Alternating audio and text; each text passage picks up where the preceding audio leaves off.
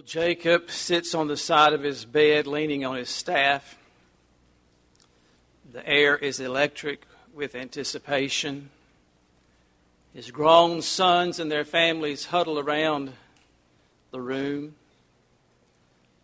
Their future is about to be laid before them, and none of them can imagine what is going to be revealed as they stand and they gather themselves to their father's bedside. Twice he says in these opening verses, "Gather yourselves, come near." We have gathered ourselves as God's people. If you were summoned to a paneled lawyer's office in downtown Birmingham on the 13th or 14th floor of one of those marble buildings to hear the last will and testament of someone read out with you being involved in it, you can imagine how these young men and old men felt. But I want you to know, church, that every time the Word of God is open, it is the charter deed to our profession of faith. All that pertains to life and godliness in our future is recorded here in these words. And so as the sons of the Lord, His family, we gather today, and the charter deed to our profession of faith is opened. And I say as elderly Jacob, gather ye, come near and hear what the Lord has to say. These verses in Genesis chapter 49 are some of the most unusual and intriguing verses recorded in the whole book. Dying Jacob, or Israel as he is now being referred to, gathers his sons around his bed, and it is clear that the words that he is speaking, the tone of his voice and the authority that you hear, that he has now entered into the office of a prophet. Through him, God reveals how he will deal with Israel's future. As John Phillips notes, Reuben, Simeon, and Levi give the history of the nation down to the first advent of the Messiah. Judah gives a sketch of the Messiah's appearing and rejection. Zebulun and Issachar set forth the dispersal of Israel and the long subjection of the race to the Gentiles. Dan foreshadows the appearing and kingdom of the Antichrist. Gad, Asher, and Naphtali depict the moral character of the elect in the last days, victorious, royally nourished, and witnessing. Joseph and Benjamin foreshadow the second coming of the triumphs of Israel's Messiah. It's interesting that the traits of Jacob's sons at the present time give a picture of the destinies of each of their tribes. Jacob's words reveal human character and conduct, as well as the plans and purposes of God. No matter where we read in God's Word, the law of the spiritual world is clearly seen. Be not deceived. God is not mocked. Whatsoever a man soweth, that shall he also reap. These words of Jacob were the very words of God. He is not just a dying father of a large family, speaking his mind and revealing his opinions of things long past, sins of his sons, family tragedies and sins and horrible things and their future and their portion. It's much, much more than that. He is being used by the Creator God of the universe in a day before His Word was written. And this scene has all the somberness of a courtroom scene. The courtroom of heaven. And there we get a glimpse of the eternal. And these men know that it is truly the voice of God speaking to their Father and through their Father. While some refer to this as Jacob's blessing his sons, the word blessed is used only in his prophecy concerning Judah. However, in verse 28, 3 times, the record tells us that his words were going to be a blessing. all during the difficult days that the children of Israel will be in bondage in Egypt. They must have recalled and pondered over and rehearsed in their minds the words that Shiloh is coming, Messiah is coming.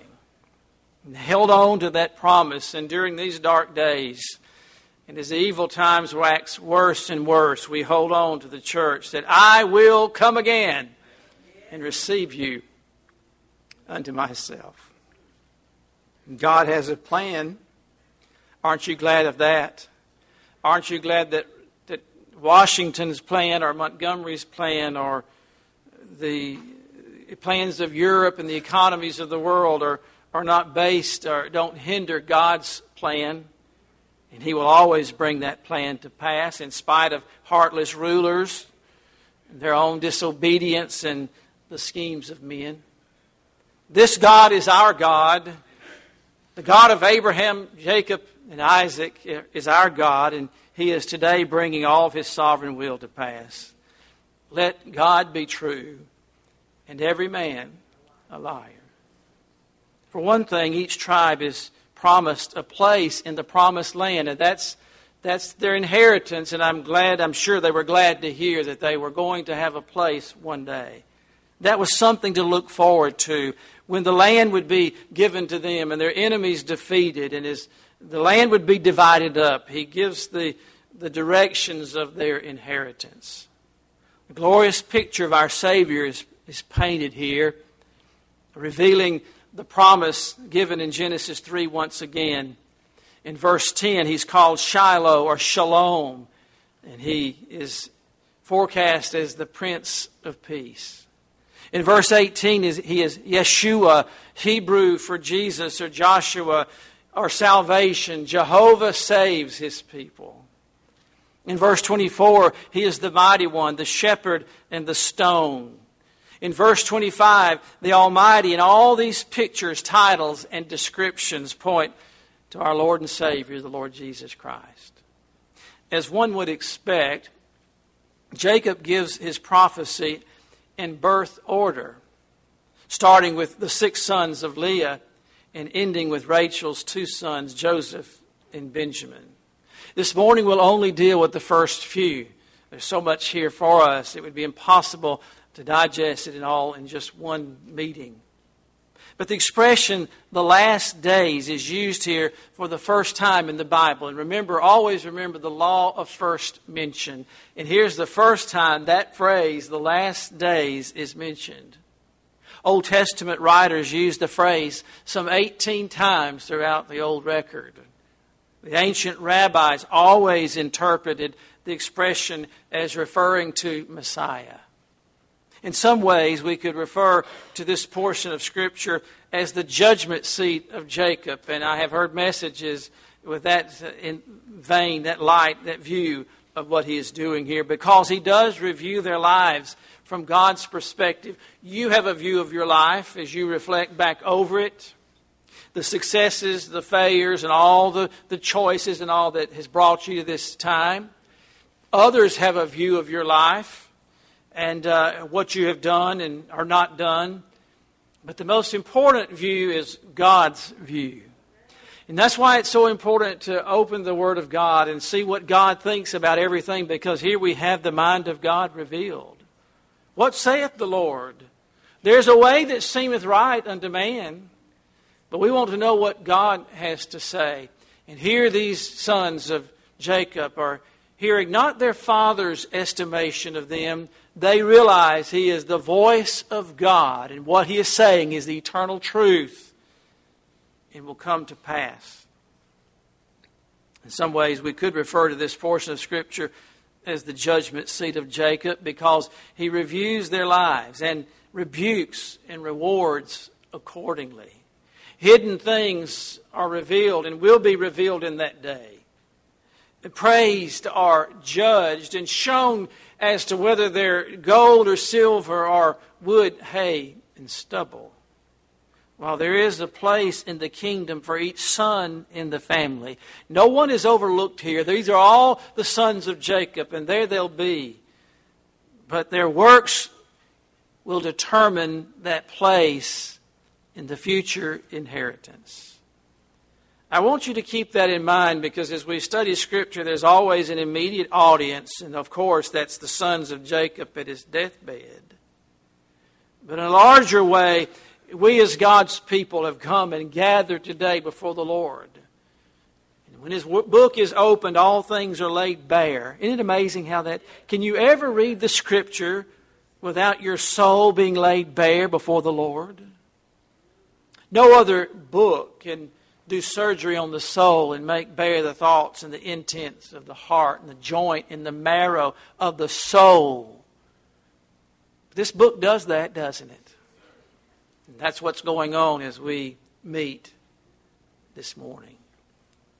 Jacob's speech is not his normal manner of speaking. It is poetic and symbolic. And so we can say this is not some script that Jacob has written out. This is not something he says, one of these days when I'm about to die, I'm going to give them a piece of my mind and tell them exactly what I think. No. Jacob knows, and they know, that he is under the inspiration of the Holy Spirit, speaking as a prophet of God. It is like reading a Paradise Lost or some epic poem, the poetic usage that Jacob uses here, but the figures of speech, though graphic and clear, are much more than poetry. Please don't ever treat any portion of God's Word as just literature, though literature it is. This may be poetic in form, but we're on holy ground here. Serious business is being transacted today. Expectation, embarrassment, truth and consequences flood the bedroom of the dying patriarch. I can sense the feeling of that room, can't you? Come near, boys. Gather near my bed. Reuben had been Jacob's pride and glory. As the firstborn, he would have expected to live up to the pride and the elation that Jacob had when it was pronounced that a son was born. His hopes that Reuben would be all that God would have him to be, because Jacob knows that his family, in a sense, is the royal family, handed down through Abraham, Isaac, and now Jacob, that through his sons Messiah would come. Can you imagine that thought?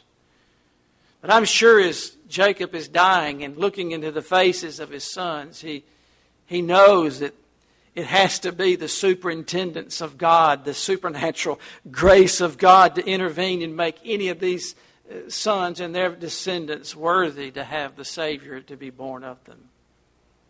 Maybe when Jacob begins in the tone of his voice, Reuben, can you imagine as he turns to him, thou art my firstborn, my might. I believe that Reuben straightens his back and stands tall. Maybe Daddy's forgotten.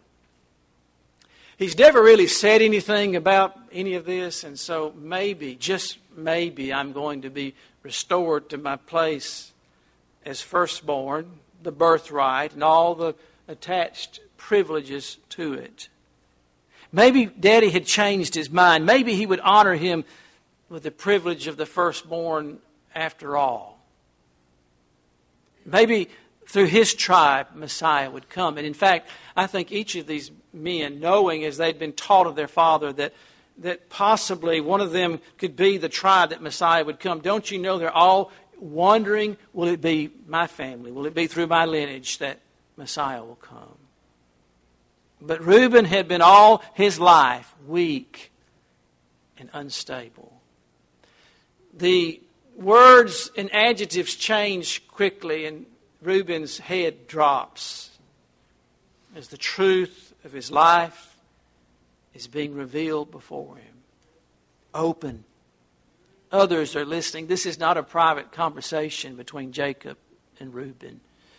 And all the buried past and the shame of undealt with sin is now coming forth.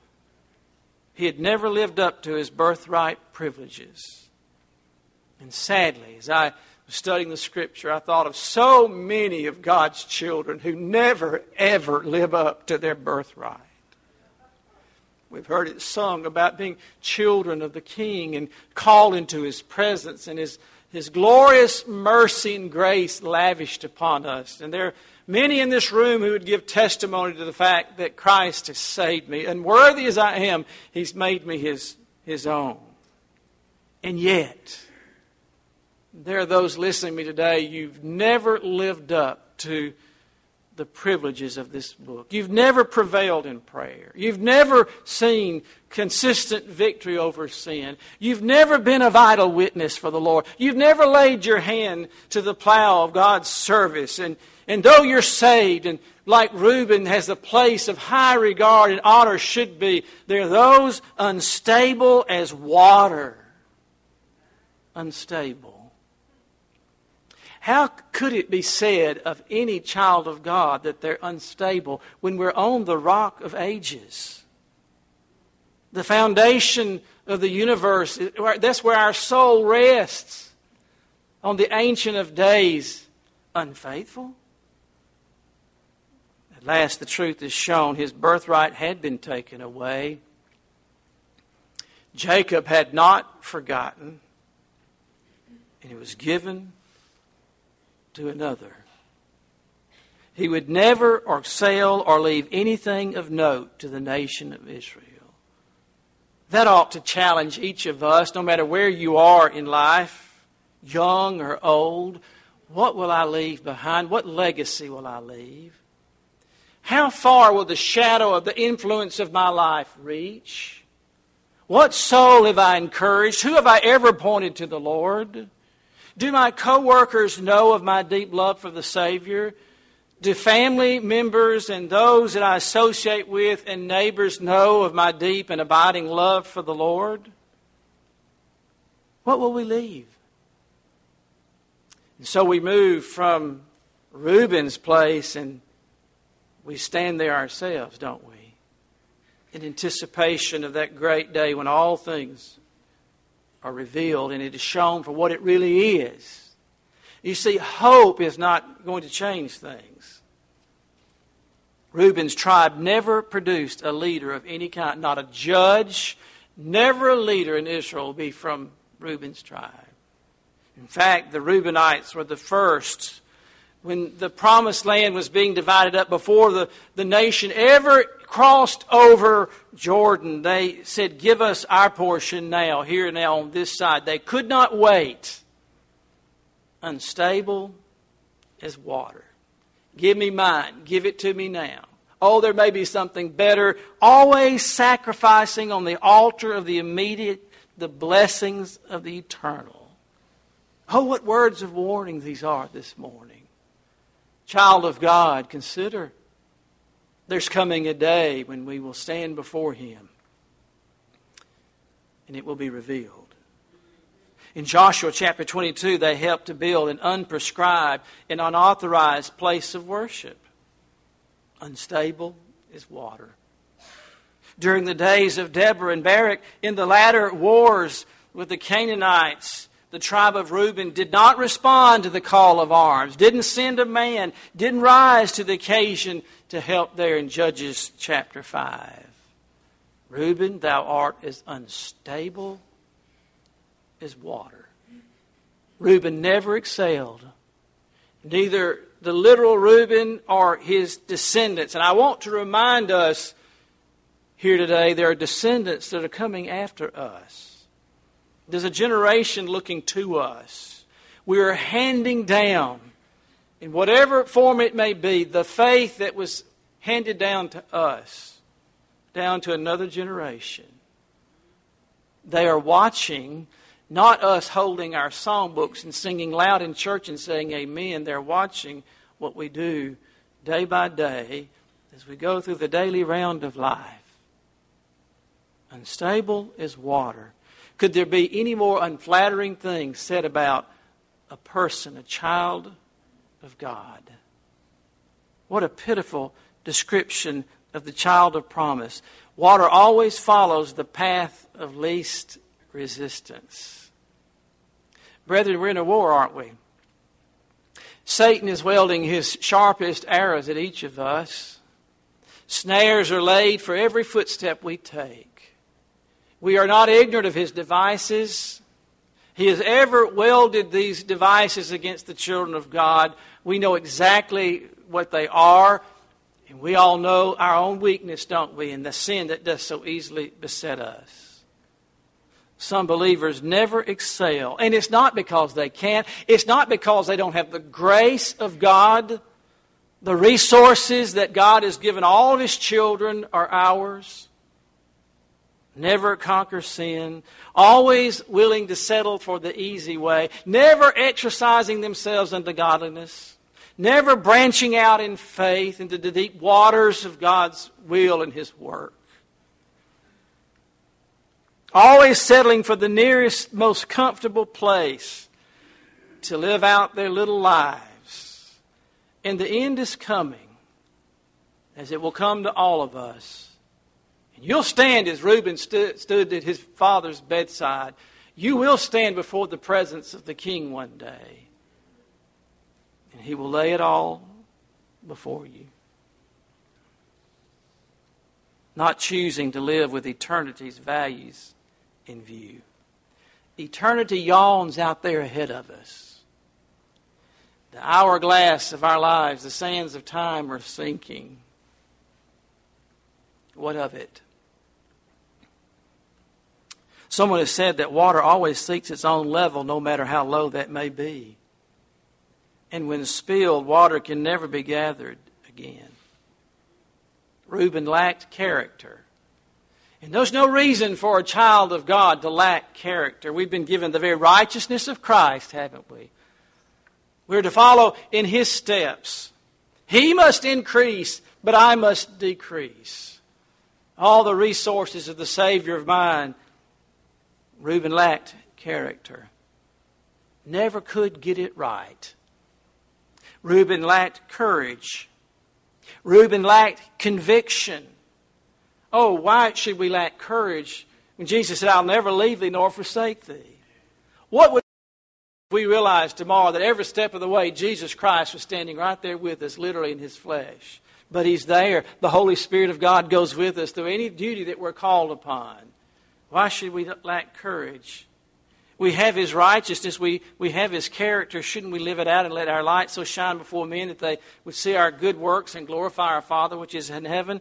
And in conviction, we've been given His book, these things to hold to and to believe and live out. In doing so, he lacked everything. Reuben, thou art my firstborn, but you're unstable as water. You will not excel. But that wasn't all. He just didn't stop with an uncomplimentary assessment of Reuben's character and future. As uncomfortable as all that must have been, as embarrassing as it must have been being the firstborn and having that snatched away and not restored as he hoped it would be in this hour. That's embarrassing, isn't it? Had no one to blame but himself. But there's more. Not only was his character laid bare before his brothers, Jacob at long last brings up an incident from the past that Reuben had never dealt with. A sordid affair that we cringe at even thinking about, of an incestuous adultery. And he mentions it here. Reuben, no doubt, had long figured that Jacob never really knew all about it because of his silence, or had forgotten about his son's perverted actions, but Jacob hadn't forgotten. 40 years had passed. Out of sight, out of mind. Don't fool yourself. There's only one thing to do with sin, and that's to kill it. There's only one thing to do with sin, is to repent of it. 40 years affords plenty of time for confession. Don't you know he rubs shoulders with his daddy every day? That wall between them never was broken down. It was always there. Reuben could kid himself that Jacob didn't care or didn't know or had forgotten. but it was there. Nothing but silence filled that 40-year gap. But there's a reckoning day coming, and Jacob speaks with all the authority of the triune Godhead. Here his unconfessed, undealt with sin is laid bare at last, was exposed and judged. God's will for the believer is to judge his own sin. And He gives us ample opportunity to do that, doesn't He? We have heard enough Scripture read here today, and songs sung, the goodness of God reminded to us in our singing and our praying in the Word of God. Oh, how precious that Word is, how exact it is. It is a microscopic, unseen scalpel that does laser surgery on the soul. And God's will for us as believers is to judge our own sin. How gracious is He? Here's His Word that Reuben didn't have. You have every word of the Word of God. Man shall not live by bread alone, but by every word of God. Every time we meet, every time you take the precious Word of God in secret and read it, the Holy Spirit reveals to us those things. And immediately when sin is revealed, oh, child of God, run to the merciful Father and confess our sins, for He is faithful and just to forgive us our sins and to cleanse us from all unrighteousness. Provision is there. Oh, how precious. Not only are we justified, not only is there therefore no condemnation to them which are in Christ Jesus, but there's provision for cleansing and that burden to be lifted. There should be no child of God under the sound of my voice with a barrier between you and the Heavenly Father. You remember I read this morning from the Psalm, if I regard iniquity, if I keep it, if I pet it, if I pretend like it's not there, the Lord will not hear me. Then the psalmist goes on to say, but He has heard me. And we can know that he had repented and asked for that cleansing that comes from the Lord. Paul told the Corinthian believers, we're coming before the Lord's table this evening, and I pray that each of you will be here and participate in the Lord's table. And I would encourage you and urge you as your pastor to always use this time, is what I'm talking about here, to examine yourselves. Paul said, examine yourself. But let a man examine himself, for if we would judge ourselves, we should not be judged. How gracious is the Lord? How does the Lord judge us? He first gives us His Word. His Word comes to us. It's recalled by the Spirit, or is preached, or we read it. And that Word comes and tells us what to do. And when the Word comes, we should always bow before it. When we are judged, though, if we do not judge ourselves, when we are judged, we are chastened of the Lord, that we should not be condemned with the world. God deals with His children. Jacob is dealing with his sons, isn't he?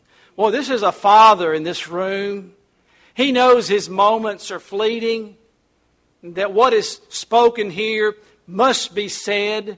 It's eternal. It is the Word of God. He realizes this prophetic moment, but I want to tell each of us, as we gather today, this is a prophetic moment as well. Your life lies before you. Where do you stand? Are you in Christ, as we sang about today? Is all well with your soul, or are you unstable as water? That should not be said of any child of God, should it? Unstable, weak, vacillating. The truth is always the truth. It stands resolutely and patiently until at last it is revealed and vindicated. How gracious of our Lord to give us His lavish grace and provision. Marvelous grace of our loving Lord, grace that exceeds our sin and our guilt. Yonder on Calvary's Mount outpoured, there where the blood of the Lamb was spilled. He is faithful and just to forgive us our sins and to cleanse us from all unrighteousness. The Old Testament equivalent is found in the Gospel of Isaiah, chapter 1 and verse 16. Wash you, make you clean, put away the evil from your doings from before mine eyes. Cease to do evil, learn to do well, seek judgment. Come now, let us reason together, for though your sins be as scarlet, they shall be as white as snow. Though they be red like crimson, they shall be as wool. If ye be willing and obedient, ye shall eat of the good of the land. And that pictures the fellowship.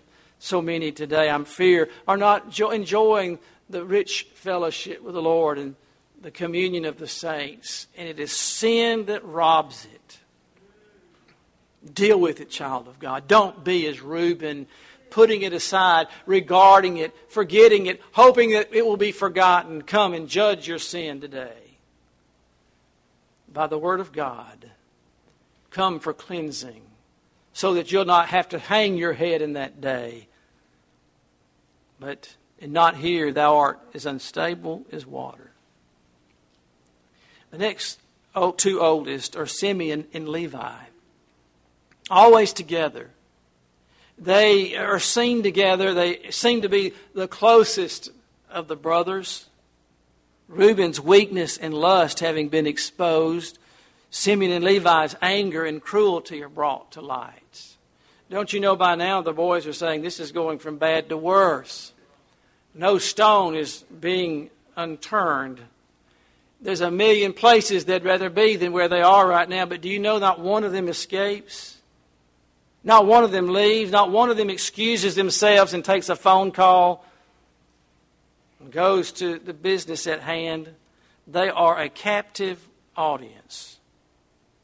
Under the excuse of justifying their sister's rape, they mercilessly, you recall as we studied that sordid portion of Scripture where they slew the men of Shechem in a very cruel way, unprescribed, uncalled for in the eyes of the Lord.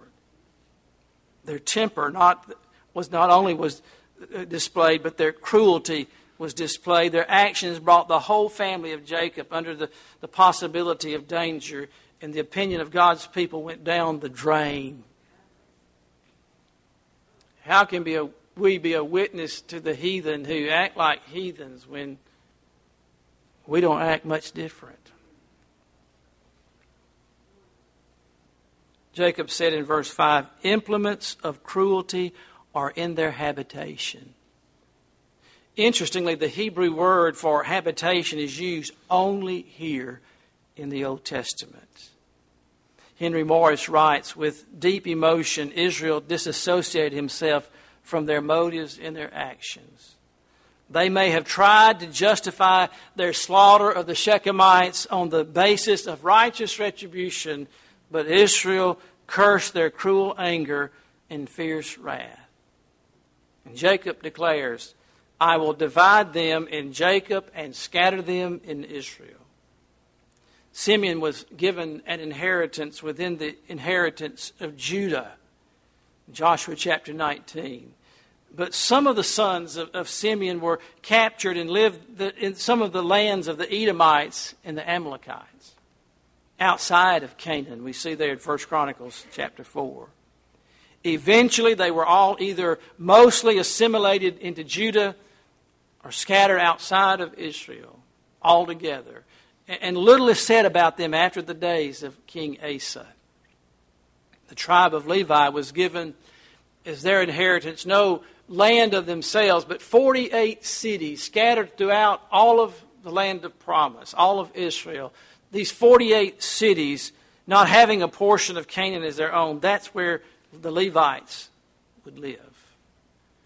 In Exodus chapter 32, the tribe of Levi takes a stand for the Lord at Baal Peor. An amazing display of courage and conviction. When Israel sinned with the daughters of Moab, the tribe of Israel stood firm. The tribe of Levi stood firm. When Moses raised his standard and cried, who is on the Lord's side? It was Levi's tribe that first responded. Because of their bold stand, And the priesthood and the religious service of the nation was given to the tribe of Levi. Failure is not final. And that's the message of encouragement that we see as we have the privilege of looking at it from this side. We have the luxury of all the Bible. The ways of God are laid before us. And we can tell you today that though you may have failed as Reuben or acted without thought as Levi and Simeon, today is the day. We are alive. There's a God of mercy. Failure is not final. Their very scattering was a blessing because the Levites were found in all the coast of the kingdom. One thing we see here at the bed of Jacob in our closing this morning is that sin, even among the privileged children of God, especially among the privileged children of God. This is the royal family here, right?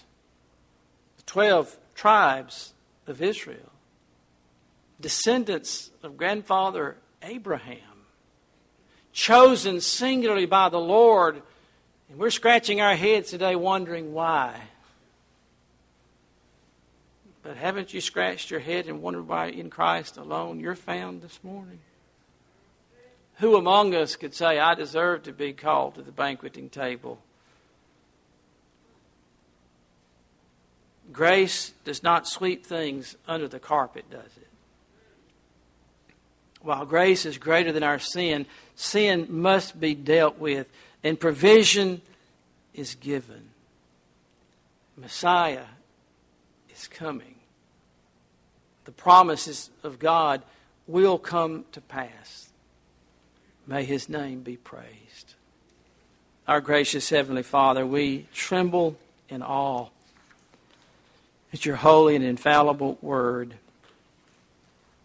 Lord, we must proclaim it in all of its fullness and truth. And I pray that the Holy Spirit of God would take the sword of the Spirit this morning, because the Word of God is sharper than any two-edged sword, piercing and dividing asunder the joints and the marrow, even the thoughts and the intents of the heart. Your Word is alive.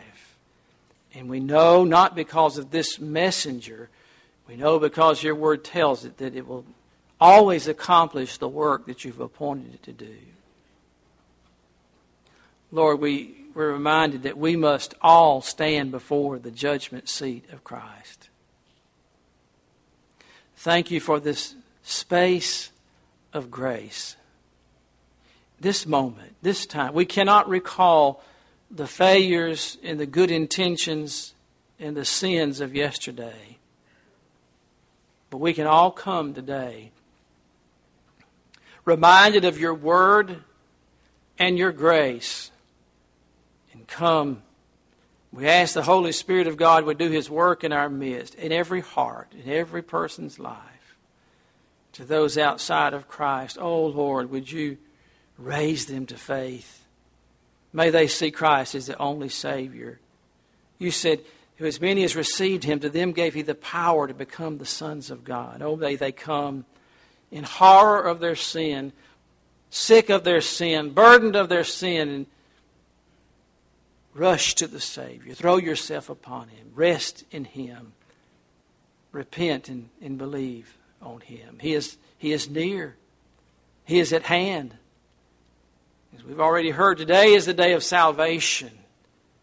To as many as that we have heard the word, oh Lord, would you do your work of grace.